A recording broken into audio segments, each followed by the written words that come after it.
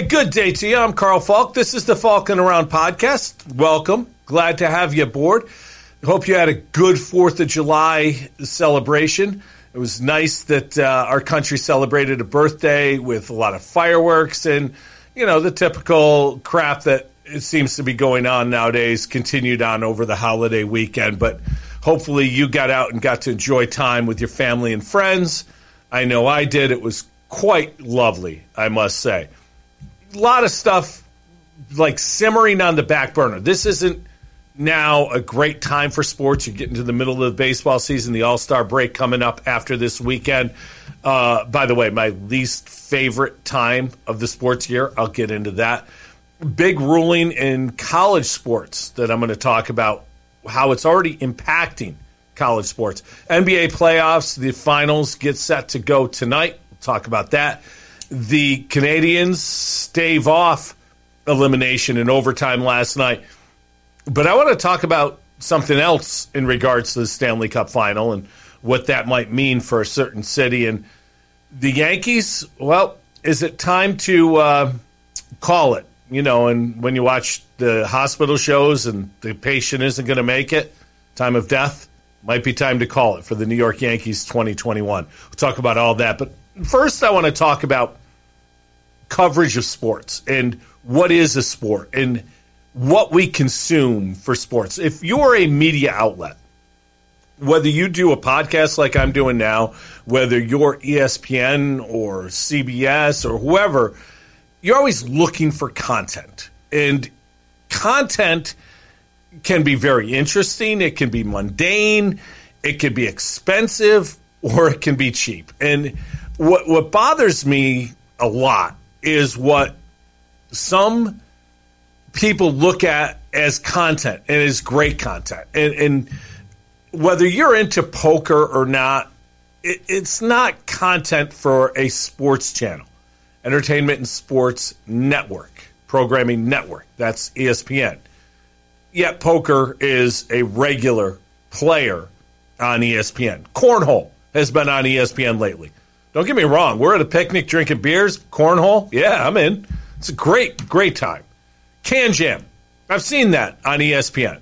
Again, if we're at the beach, Can Jam's a great idea. I don't want to watch it. Frisbee golf. I know a lot of people who really enjoy it. Is it watchable? Not really. But yet, it passes for content. But the ultimate, no, not the dog show. I'm okay with the dog show. It shouldn't be on ESPN, but I like watching the dogs. The ultimate joke of all this is what has gone on with the 4th of July hot dog eating contest and what it represents, what it's done to Joey Chestnut. I actually heard him referred to as an athlete the other day. Athlete, Joey Chestnut. Look, Joey Chestnut is a guy who can do something I could never do. And athletes that I watch can do a lot of things I could never do. But I would never try to eat 76 hot dogs in 10 minutes. I wouldn't want to eat 76 hot dogs in a year.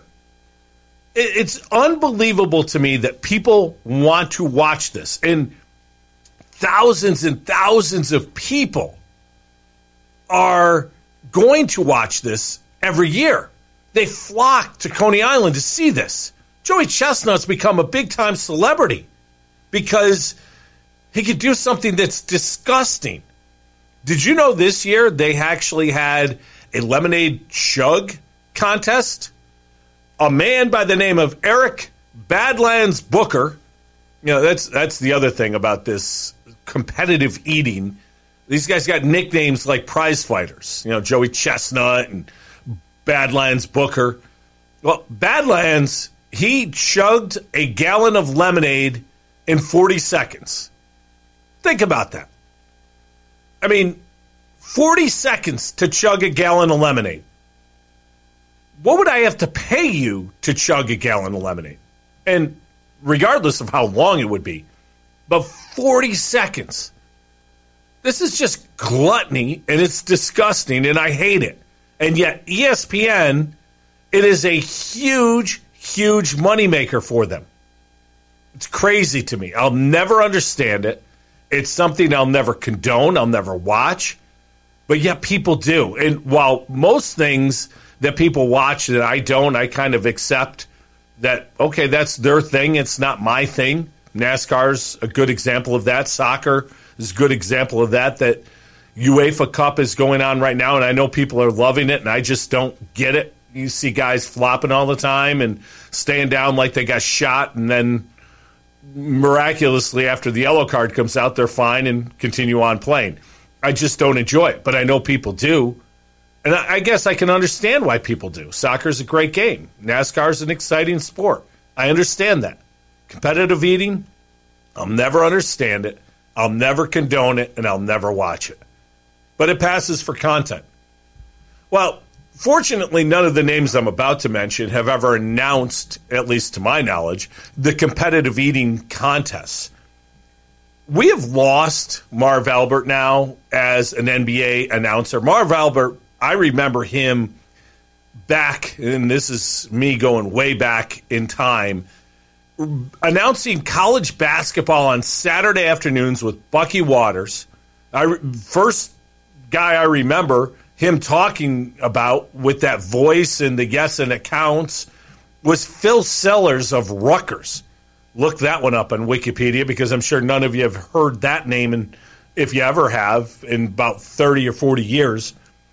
But Marv Albert was an amazing guy when it came to announcing basketball. He went through a scandal that we've seemingly forgot about, but he was great, and he is the voice of the NBA. He, in my opinion, is the voice that resonates with the NBA. Brent Musburger may have been before that, but recently, and I think through this second growth of the NBA, at least in the media, it's been Marv Albert. Marv Albert's retired. Brent Musburger's retired. Dick Enberg has retired. Bob Costas, we don't hear much from. College football, to me, will always be Keith Jackson. That's the voice I hear when I think of college football. Vern Lundquist has gone away. He was another great one. Pat Summerall in the NFL has gone away. And hockey fans, and I think this guy might be the greatest of them all, is Doc Emmerich. Because of how difficult hockey is to announce. Terribly quick, fast-paced game. Names aren't easy because you've got so many European players.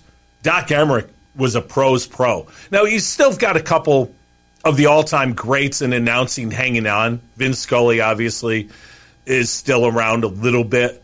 Al Michaels is still doing Sunday Night Football. But you think of what we've lost.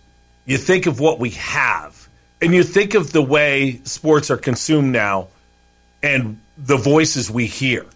Yeah, Jim Nantz is still very, very active and viable, as is Mike Tirico, and I think Tirico is the best of them all right now. You watch how smooth that guy is, whether he's hosting a studio show or whether he's calling play-by-play. He is just unbelievably great. Mike Breen, very good in the NBA. We'll hear him, obviously, call the finals. And a guy that people just hate, and I don't get it, it's Joe Buck. People hate Joe Buck, and I don't understand why. Yeah, I think he's very good. I think he's extremely talented, but people absolutely hate him. But those voices aren't the voices of sports for the younger generation. The ratings have been okay recently because people like me watch the games. Young people watch YouTube and then wake up in the morning and hear guys like Stephen A. Smith and Skip Bayless yell at each other. And those two don't yell at each other anymore. They're on opposing networks. But if that's the voice that our young people are listening to for sports, either one of those two idiots, then we're screwed. And sports are screwed. Because these guys are guys who don't do research unless it fits their narrative. And, you know, a guy like Skip Bayless will continue to talk about how LeBron James isn't Michael Jordan. That's his narrative. Stephen A. is all over the place. He's still trying to figure out who plays tight end for the San Diego Chargers a couple years ago. Remember that when Hunter Henry was out for the year and they asked Stephen A. who was going to be a key player in a playoff game, and he mentioned Hunter Henry? You'd think at $10 million a year you might do a little research. I don't know. I would. I would hope somebody would. But it's just embarrassing to me, to the profession of sports broadcasting, that these voices are the voices that are going to be heard by our next generation. No wonder kids don't watch sports. They listen to that crap. Why would you want to? But it's unfortunate that we don't have the pipeline in place to replace the greats have gone away. You know, sports are all about the next generation. Look at baseball. The young generation, guys like Acuna Jr. and Fernando Tatis Jr., Vlad Jr., all these guys are the next generation. They're going to replace the older guys. That's what sports does. Sports broadcasting, I don't see that younger generation coming through right now, at least not when it comes to calling games. The younger generation may be doing things with studio shows and working that way, but I just don't see the next generation being ready to call games. And frankly, to me, the games are the best part of sports, not the debate after or before the games. And maybe that's me showing my age and showing my interest. I'm going to talk about the NBA Finals for a little bit today, what I think is going to happen. But I'm not going to spend hours on that and then a few minutes watching the game. I want to watch the game and see what happens. That's the interesting part of sports to me. Unfortunately, I think that's a generational thing, and the generation now is much more about discussing previous to the game, after the game, and debating things, but not really consuming the game. So it's strange where sports media is at this point. Big ruling a couple weeks ago in college athletics, and it's already having ripple effects. The Supreme Court allowing college athletes, the Supreme Court, who don't agree on anything, voted 9-0. So every one of the Supreme Court justices agreed that the NCAA was violating antitrust laws with their business practices of not allowing student athletes to make money off their name, image, or likeness. So with that ruling, the NCAA has now opened up things so that student athletes can make money off their name, image, and likeness. And already some college athletes are going to be very wealthy because of this. Barstool Sports, which is an incredibly powerful media outlet, which sounds strange because the way it started as a blog and now it's one of the more powerful media outlets going, they've been able to do things that the traditional networks haven't been able to do. They're signing athletes and getting them to be correspondents. And because of their power, their ability to pay people, their coverage of sports going forward is going to have an insider view that I think might be unmatched in media. It's going to be interesting because if you sign a guy, I'll use Spencer Rattler, who was a quarterback who I don't really like, but he plays for the University of Oklahoma. He's very good and going to be a top draft pick, in my opinion.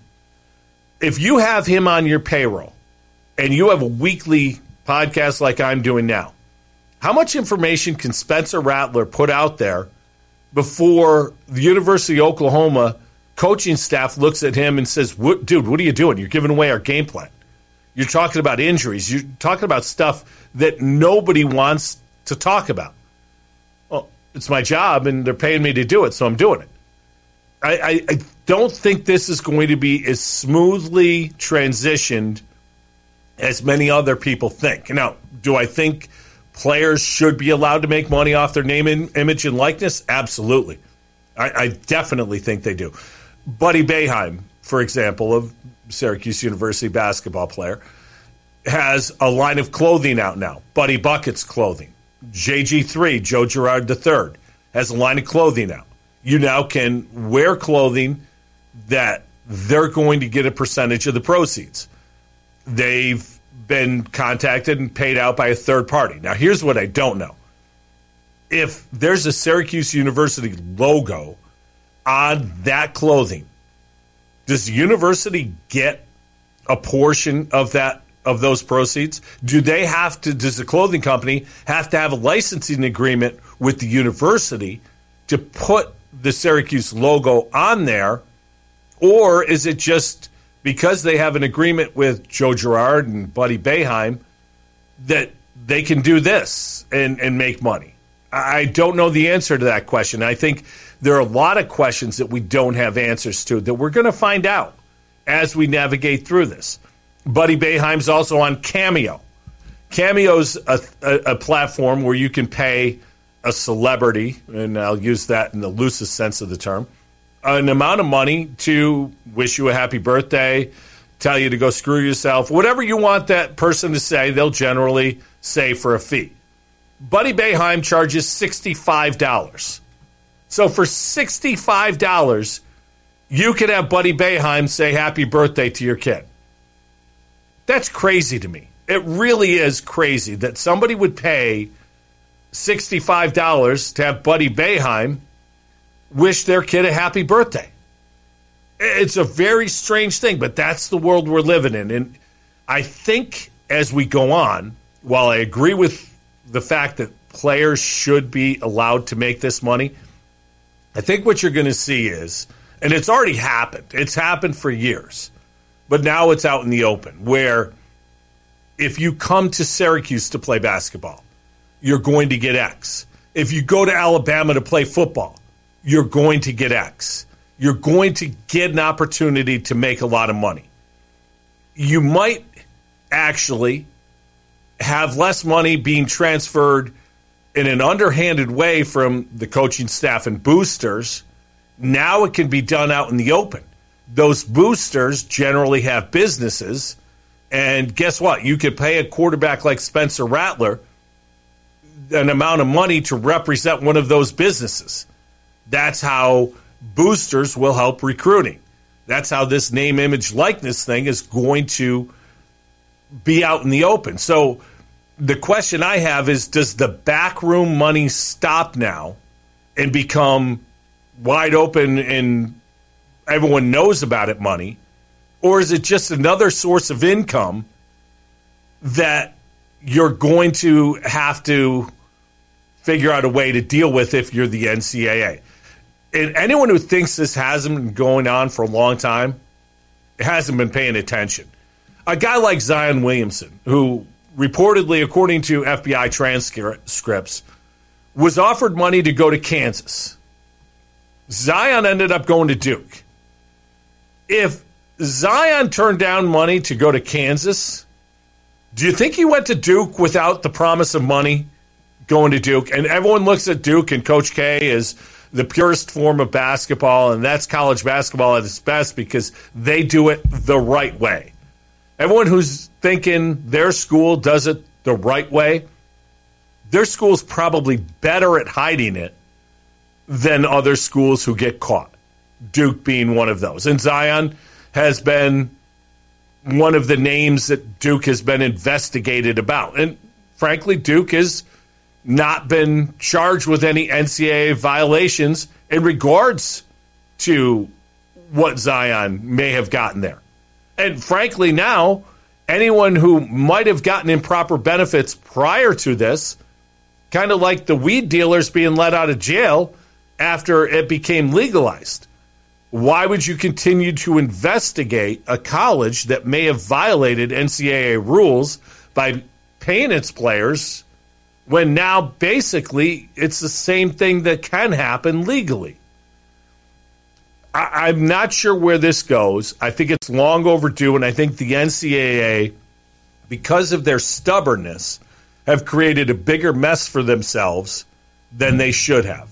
I think if the NCAA was more proactive and worked with the athletes instead of just saying, no, we don't have to give them anything and we control this thing, I think they could have regulated this in a way that may have tampered down some of the income streams that are about to come in. I think there's going to be things that happen and athletes getting money for representing things that the NCAA is not going to be happy about. Take a UConn basketball player. He does a commercial for Foxwoods Casino. How's the NCAA going to like that? It's a perfectly legal thing. Syracuse, Turning Stone, Del Lago. They have a sports book in there. You can't bet on New York State sports. There should be no conflict of interest. But if they want to hire Joe Girard and Buddy Boeheim to be their spokesman at Del Lago, how's the NCAA going to like that? All of a sudden, gambling's part of it. What if, take a 21-year-old student athlete, he's doing commercials for a local brewery in town, a microbrewery of sorts. How's that going to go over with the NCAA? I think there's a lot of things that could and may happen that the NCAA is not going to be very happy with.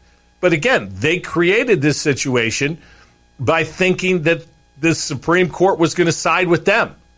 Oh, by the way, when it's 9-0, the NCAA showed how bad of a read they had on the situation by not taking care of it. So that's going to be a big part of sports going forward in the college levels. And I think we're going to see more and more things and players getting opportunities to make money. It won't change anything because the players were already getting money. Where I think it helps, and it'll be interesting to see, is it's not just going to be the quarterback for Oklahoma. It's not just going to be Buddy Boeheim.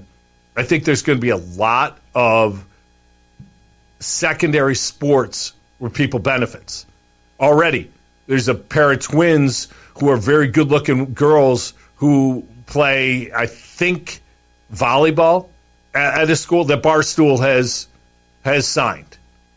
Not because anybody knows them, not because they're notable for sports, because of the way they look. So you're going to see a lot of strange things happen with this name, image, and likeness thing. And is it good for sports? It's good for the people getting paid. I'm not sure it's good for the universities. The NCAA could have handled it better and made it so it's good for the universities. But we'll see. I think there's going to be interesting conflicts that come out of this. Keep an eye on that. As mentioned, the NBA Finals get going tonight. I'm hoping the Phoenix Suns win this because before the playoffs started, I picked the Suns to win the NBA championship, and I'd like to be right on that because that would be cool. But with Giannis, the Greek Freak, being out, with that injury, it's going to change the tenor of the series. If Giannis is in there, I don't know who Phoenix tries to match up with him because they don't have a guy that, in my opinion, can do it. Jay Crowder, I don't think can guard Giannis. But the reality is I don't think that's going to be a factor. Now, look, he's doubtful for game one. He's making progress. Everyone's relieved that there's no structural damage.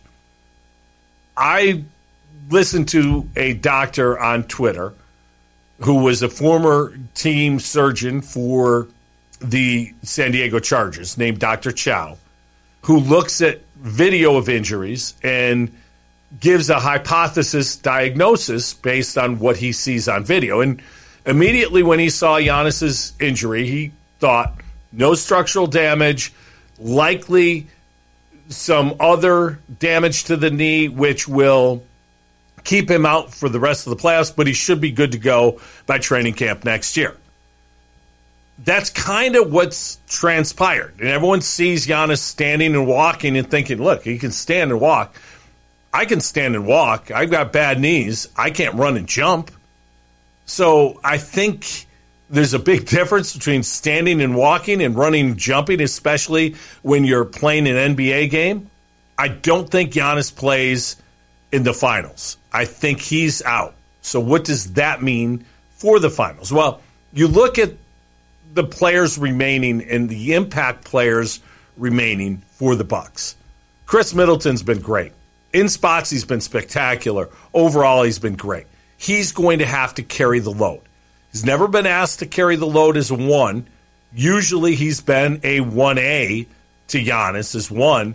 Is he able to do it? His ability to shoot, his ability to get to the rim and finish.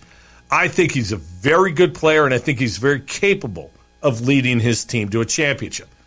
Jrue Holiday, I think, benefits a little bit from Giannis's injury, and that sounds weird. But Holiday now gets more looks. Getting him more looks, I think, does 2 things. A, it gets him more in the rhythm of the offense, and I think that benefits him, and he feels more freedom, so he'll shoot more, be more productive. B, generally when you're scoring a little bit more, the other parts of your game improve as well. His passing, I think, will be better, and most importantly, his defense. And I think it's going to be interesting to see who Holiday covers, and we'll see it early on. Do they decide to go with him against Chris Paul, or do they try to put him on Devin Booker? And Booker's got a little bit of a height advantage, but Holiday's an excellent defender. That's going to be a key part to the series. Brook Lopez has been playing excellent basketball. I think the best basketball of his career. I think he is going to be a factor in this series too. Can he, A, play well enough against DeAndre Ayton, especially in the pick and roll, to not let Ayton get those easy looks? Ayton's shooting about 70% for the playoffs.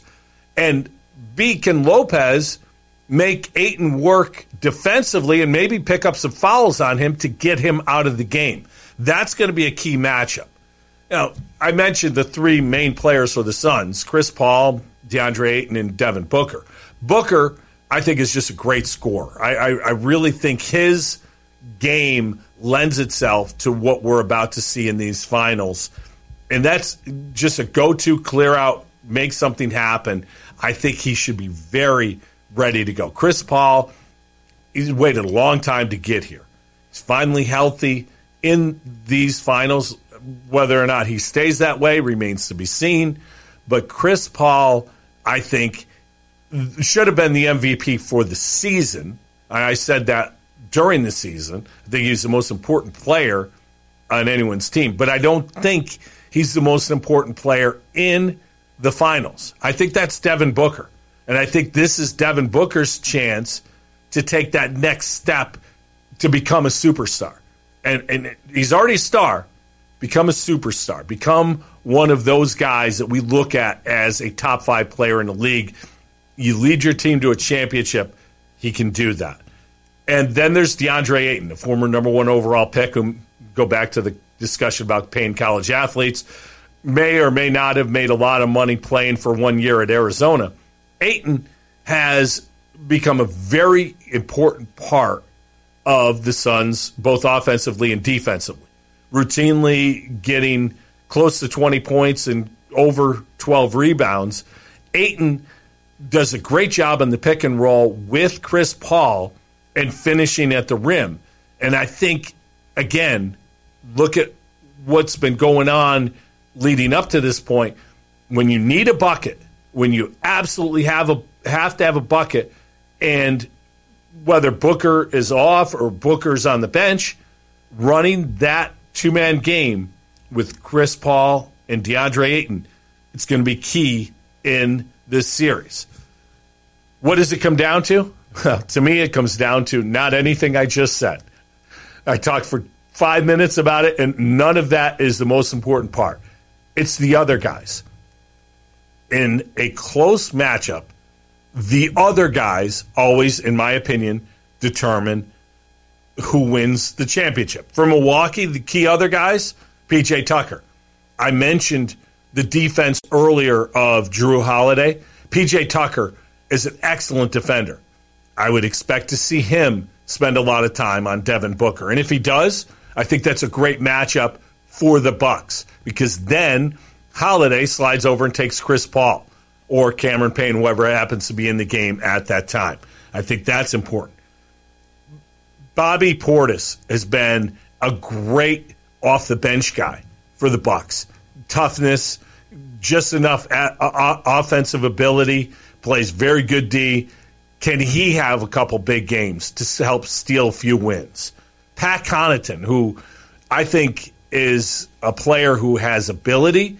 I don't think he's done a whole lot this playoffs, but again, he's got the ability, so can he get hot and steal a game? For the Suns, I mentioned Cameron Payne. Key, because Chris Paul, at 36 years old, needs time on the bench. Cameron Payne changes the tempo of the offense. He likes to push it and run, whereas Chris Paul is more likely to walk it up, so he's a key player. Cam Johnson, very good young player, can knock down threes and get things done that way. I think he's key. I mentioned Jay Crowder defensively. I think Crowder, again, being able to hit the open three, that's going to be a big part of it. And Mikal Bridges, I think, has a chance to be somebody that we really learn a lot about in these finals. So which teams' other guys are going to play better and allow them to win? In my opinion, it's going to be the Phoenix Suns in 6 with Devin Booker being the MVP. So we'll see how that goes from here. Should be a good series, and even without Giannis, I think there's a lot of talent there that will lend itself to these finals, and it'll be an interesting watch as we go forward. Major League Baseball, I mentioned we're nearing the All-Star break, but before we get there, we got to dissect a team that had a rough weekend. And the rough weekend was in large part because of certain players not getting it done and the team that they were playing. And, of course, the team that had the rough weekend that I'm referring to is the New York Yankees. They were beaten by the New York Mets. If you see my shirt, if you're watching on YouTube, you know where my allegiances lie. But the Yankees losing 2 out of 3 to the Mets wasn't really the story. The story was they were struggling coming in. The story was that Garrett Cole, their $350 million pitcher, all right, 330, whatever, he has not been the same since this ban on sticky stuff went into effect. I mean, Garrett Cole had a terrible answer when they asked him if he used spider tack. From there, it's been downhill. And against the Mets, in a 7-inning game, where I'm looking at the Yankees and expecting Cole to go all 7 to save the bullpen for the nightcap when you've got Nestor Cortez starting, I'm thinking, advantage Yankees. But for him to not be able to get out of the 4th inning, this is the second bad start in a row. And since the spider tack ban has gone in, Garrett Cole just hasn't been the same guy. You can look at the analytics, you can look at the spin rates to see that it's not the same, or you can look at the results and see that that's not the same.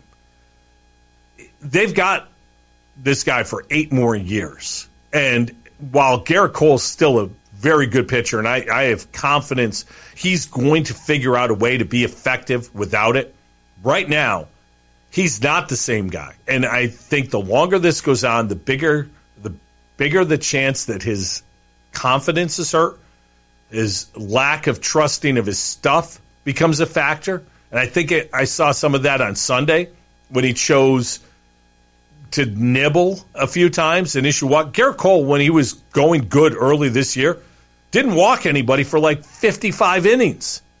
Now he's nibbling instead of challenging guys. And I think part of that is he doesn't feel as confident in his stuff as he did before. And again, this is a great pitcher. Even without the spider tack, he's just got to figure out how to become a great pitcher again without it. I do think Garrett Cole will be all right, but it's certainly a concern, especially with that contract situation. And speaking of confidence and speaking of sticky stuff, maybe the Yankees' bigger problem has been their closer, Aroldis Chapman. Chapman was great early on this year, almost untouchable. But over the last month has been a gasoline can. He has been awful, and he gave up a game-tying home run to Pete Alonso on a curveball when he was blowing Alonso and everyone else away with his fastball. It was a bad pitch selection, bad location. But again, I think this goes to the big picture of a guy who may not trust his stuff as much. And if you look at Chapman, and everyone points to Garrett Cole when you talk about the sticky stuff, and rightfully so, but Chapman's struggles started at the same time the ban came into effect. So I think it's a fair question to wonder, was he a benefactor of Spider Tack or something along those lines as well? The bigger question for the Yankees is what to do with the 2020 season. As we sit here today, they're one game over 500. They're 42-41, which means they're just past the halfway point. The trade deadline this year, and remember, it's a hard deadline. It's not the first of two trade deadlines. It's a trade deadline. It's July 30th. The Yankees have to figure out between now, today, July 6th, and July 30th, you've got 24 days to figure this out, whether or not they're buyers or sellers. And you might think, why would the Yankees ever sell? That's stupid. They're the Yankees. Well, think about this. As we talk right now, the Yankees are in fourth place in the American League East. They're 10.5 games out of first place in the American League East. They're also 5.5 games out of the wild card. Now, the 10.5's a lot.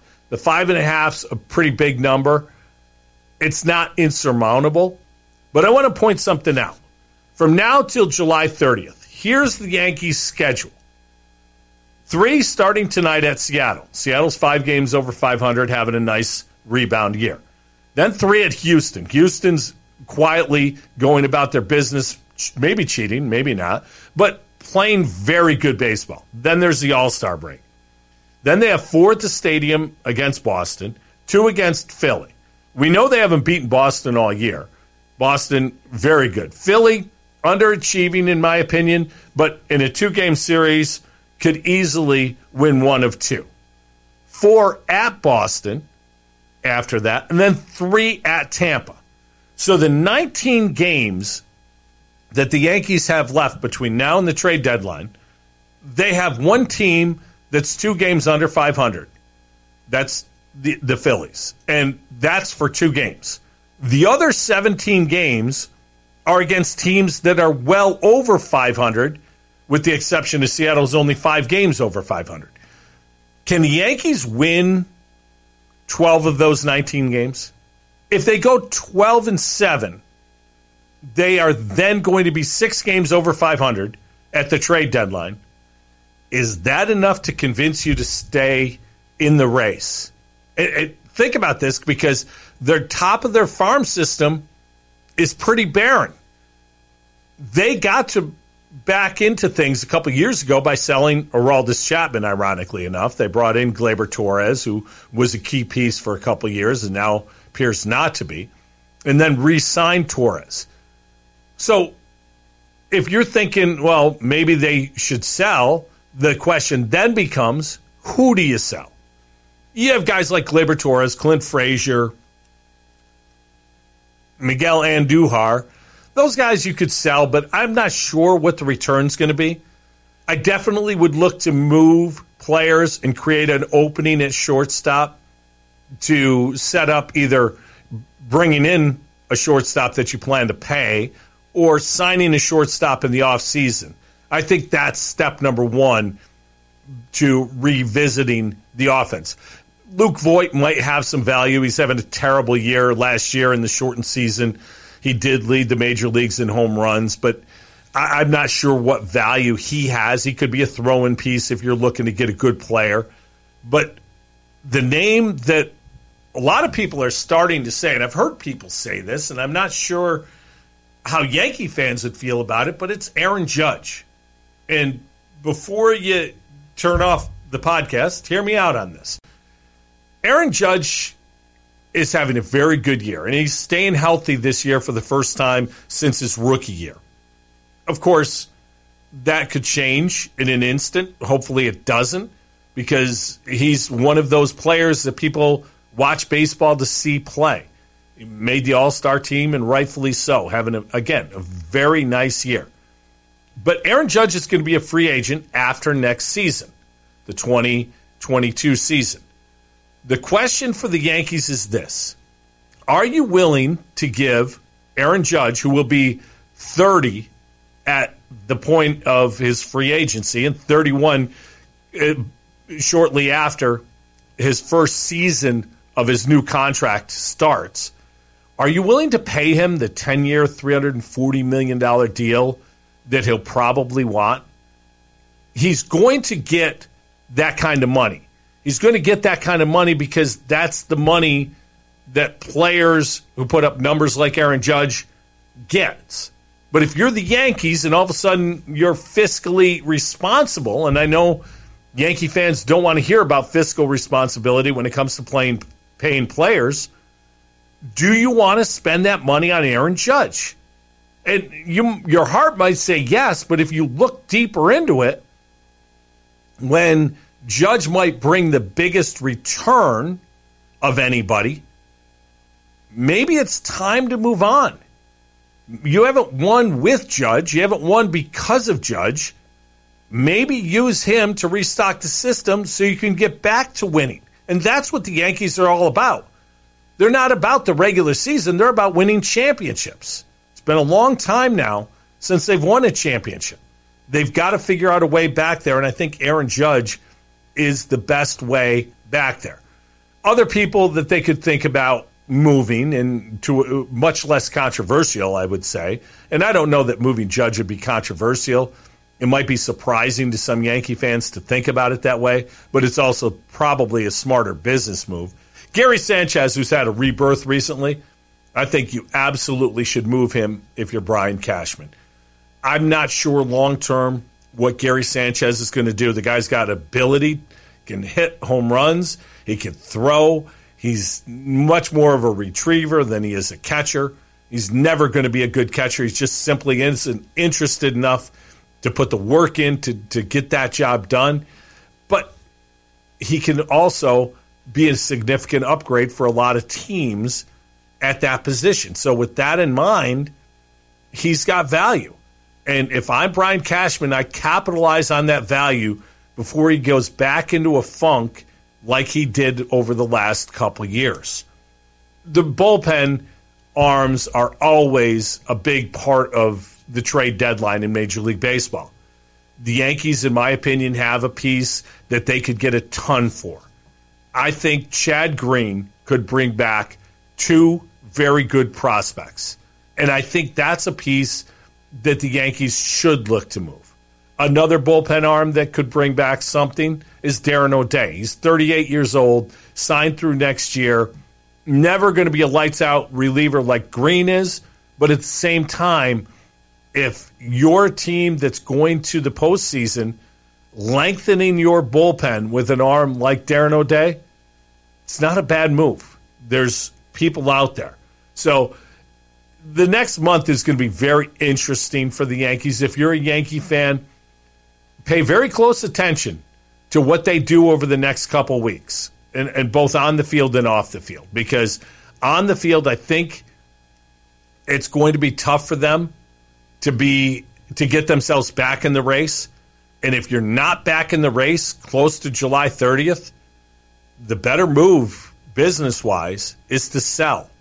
And I really think as long as the Yankees are intent on staying below the luxury tax threshold, they should absolutely become sellers, not buyers. Now, if they go on a run and win 15 out of 19, that all changes. But I don't think anybody really sees that happening. We're a week away from the All-Star game. That's next Tuesday. All-Star game, to me, has lost its luster, and everything about it isn't very interesting to me. I'm not a big fan of the home run derby. I'll tune in, but you know they have these guys hitting Titleists about 500 feet They make special balls that are wound tighter so they go further. You hear Chris Berman saying back 1,000 times in the night.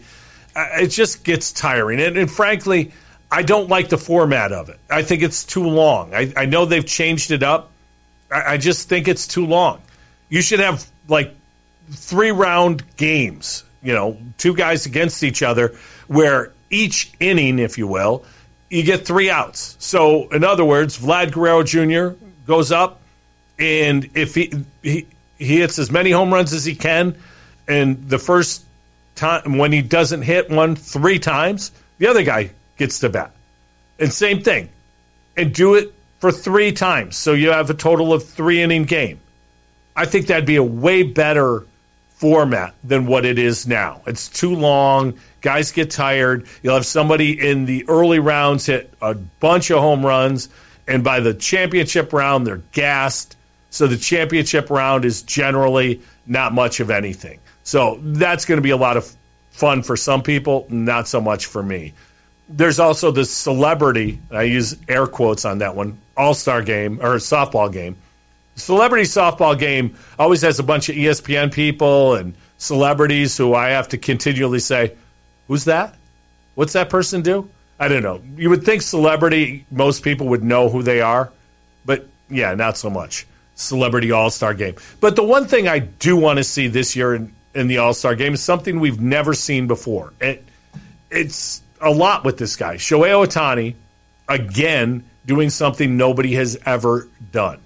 Ohtani is going to be in the All-Star game both as a pitcher and as a position player. He made the All-Star team both ways, which is remarkable if you think about it. Now, should he have been selected as a starting pitcher? Probably not.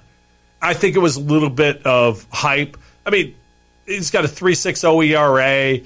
He's got 83 strikeouts in 60 innings. He's been very good.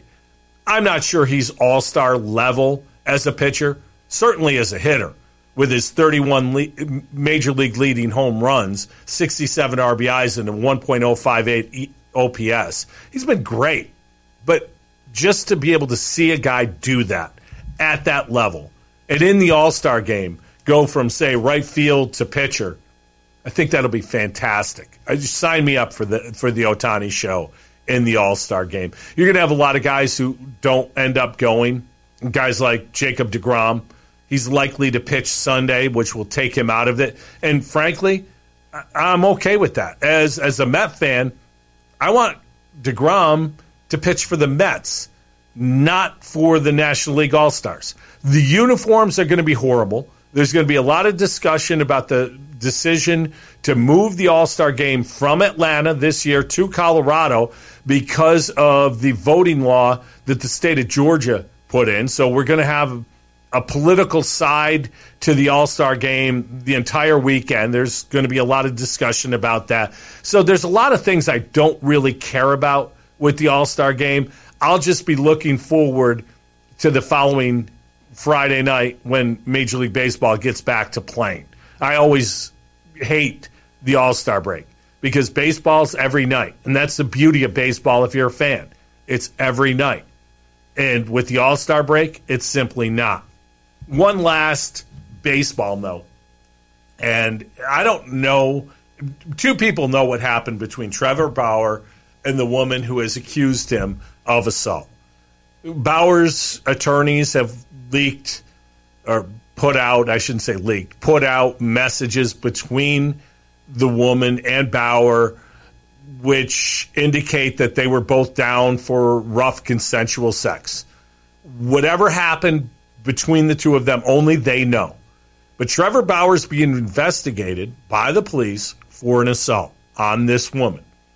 And Major League Baseball finally had to step in because the Dodgers weren't going to step in. Bauer was scheduled to pitch Sunday. And all of this stuff came out, and the Dodgers were still going to let him pitch. Baseball stepped in, put him on an exempt list where he'll continue to get money, but he isn't allowed to play until the resolution of this. And it's going to be a while. The investigation with the police is going to take a while. Major League Baseball wants to talk to both Bauer and the woman involved. Bauer can't talk to Major League Baseball about this because anything he says can and will be used against him in a court of law. So how can he talk to Major League Baseball about this and possibly make his situation worse with the courts? Until he's either charged or not charged, I don't think baseball has a leg up. And frankly, this is a problem for the Dodgers. They gave this guy a 3-year, $120 million contract before this season. He was pitching very well up until then, but now you've got to figure out a way to deal with this and figure out a way to have Trevor Bauer still be part of your team, but everywhere you go now, this is going to be part of the story with Trevor Bauer. And Bauer, for as good as he is on the field, has always been a spectacle of sorts off the field. And whether it's Twitter, whether it's exchanges with fans, whatever, showing people up, there's always a story to Bauer. It's just his personality. And, hey, look, the Mets wanted to sign him badly. A lot of teams wanted to sign him. Nobody cared about this guy's behavior until now when it becomes problematic. And, again, with the Dodgers willing to send him out there, it's no different than the Angels not firing Mickey Callaway as their pitching coach when everything came out that this guy was doing, sending pictures to reporters who weren't interested in his pictures that he was sending them. It's just amazing that baseball seems so far behind on this stuff, and yet they've got very strict penalties in place for guys who violate these rules. It's just they're not proactive about it. They're reactive. And this is another case where Major League Baseball is being very reactive. Now, the other part of this is the suspension. I think Aroldis Chapman got 30 games for firing gunshots into a refrigerator in the garage, which who hasn't done that in a fit of rage? I mean, call that Tuesday. But I think there's also been up to 60 and 80 game suspensions for guys who have violated the domestic violence policy. And if Bauer is found to have done so, that very likely puts him out for the rest of this season. And the Dodgers are one of the best teams in baseball, obviously. One of 3 teams having great years in the American League West. I'm not sure where they go from here. And here's the other part of it.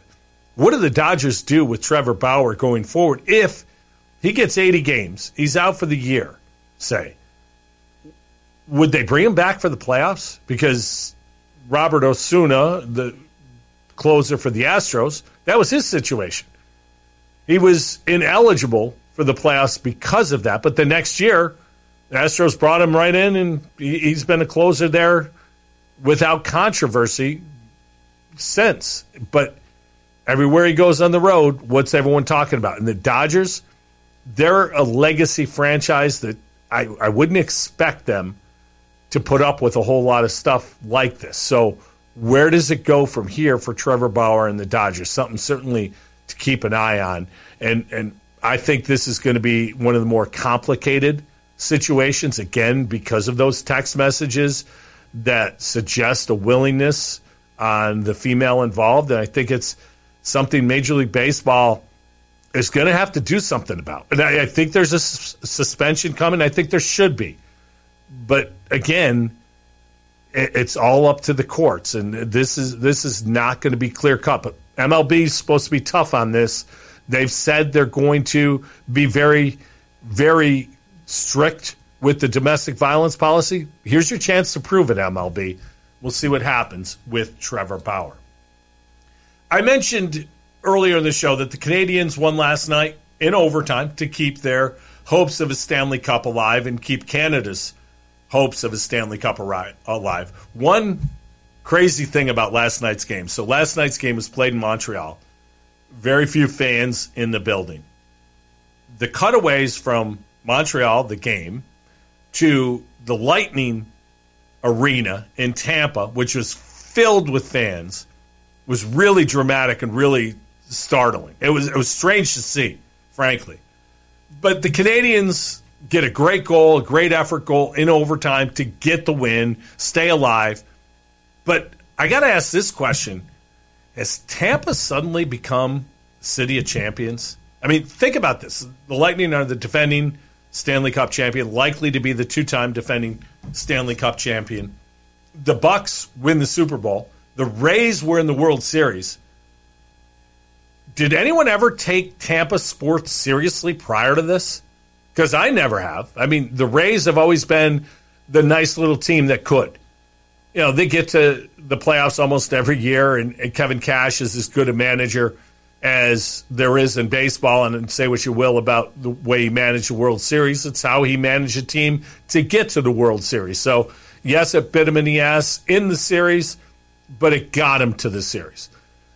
You look at the Bucks traditionally, they're not a good team, but of course they bring Tom Brady in, and they had pieces in place, and he put them over the top, and they win. They are the best sports city right now in the country, and the only city I can think that even is close, and we're now 3 years out of when this city had its moment, was Boston. In the 2018 year, the Patriots won the Super Bowl. The Bruins lost the Stanley Cup final there, and the Sox won the World Series. That's pretty strong. The weak team in Boston now is the Celtics, who haven't won a title since the 2007-2008 season, which I was surprised when I read that. I didn't think it was that long ago, but it was 2007-2008, the last time the Celtics won the World Series. Again, living in a city where you have championship teams, it's got to be amazing. I think of around here, and the only championship team we ever had locally in Rochester, and it's not one of our teams. The Amerks have won the Calder Cup. The Red Wings have won the Governor's Cup. But I'm talking about major sports. When SU won the national championship in 2003, college basketball, that was the one time, in my opinion, we had a team that was a championship team locally. Bills have been to 4 Super Bowls, obviously, never won one. The Sabres, I think they made the playoffs like 25 years ago. All right, I know it's only been 10. 11. Sorry, I lost count. I know it's only been 11 years, but it seems like a lot longer. And while the Bills, I think, are actually close and could be a Super Bowl contender, I don't know what it'd be like if they actually won. And I was thinking about this when I was writing this stuff down. Boston, they get the duck boats out, they have the parade, and everyone comes together and has a good time. They're used to it. They know what to expect. Tampa now, they know what to expect. They've won the Super Bowl. They won the Stanley Cup. They've been to the World Series. What would it be like in Western New York if the Bills actually won the Super Bowl? I really couldn't imagine. And I think there would be signs, if you remember in 94 when the Rangers won the Stanley Cup. I always remember this sign that the fan held up. Now I can die in peace. You know, because they never thought you'd see it in a lifetime. Red Sox fans in 2004, they never thought they'd see that in their lifetime, and it happened. That's kind of how I feel about the Bills. I honestly never thought I would see them be a Super Bowl champion, and I don't think they'll be one, but they could be. And they're one of the top 5 favorites, in my opinion, this year to win the Super Bowl. Obviously, a lot of factors will go into that, but what would it be like in Buffalo and in Western New York if the Bills actually won the Super Bowl? Just thinking out loud, I think it would be unbelievable, and I can't imagine what that city and what our area would be like if they actually won it. And, you know, go back to the 90s. They were a field goal away from finding out the answer to that question. But because of that, that's all part of it. That's all goes into it now. So I hope to find that out in my lifetime, what it's like to have a champion in Western New York or Central New York. And I think the only team close is the Buffalo Bills, and that would be wild to see. That's all for this week. Thanks for listening. Have a great week, and we'll talk next Tuesday. This is the Falcon Around podcast. I'm Carl Falk.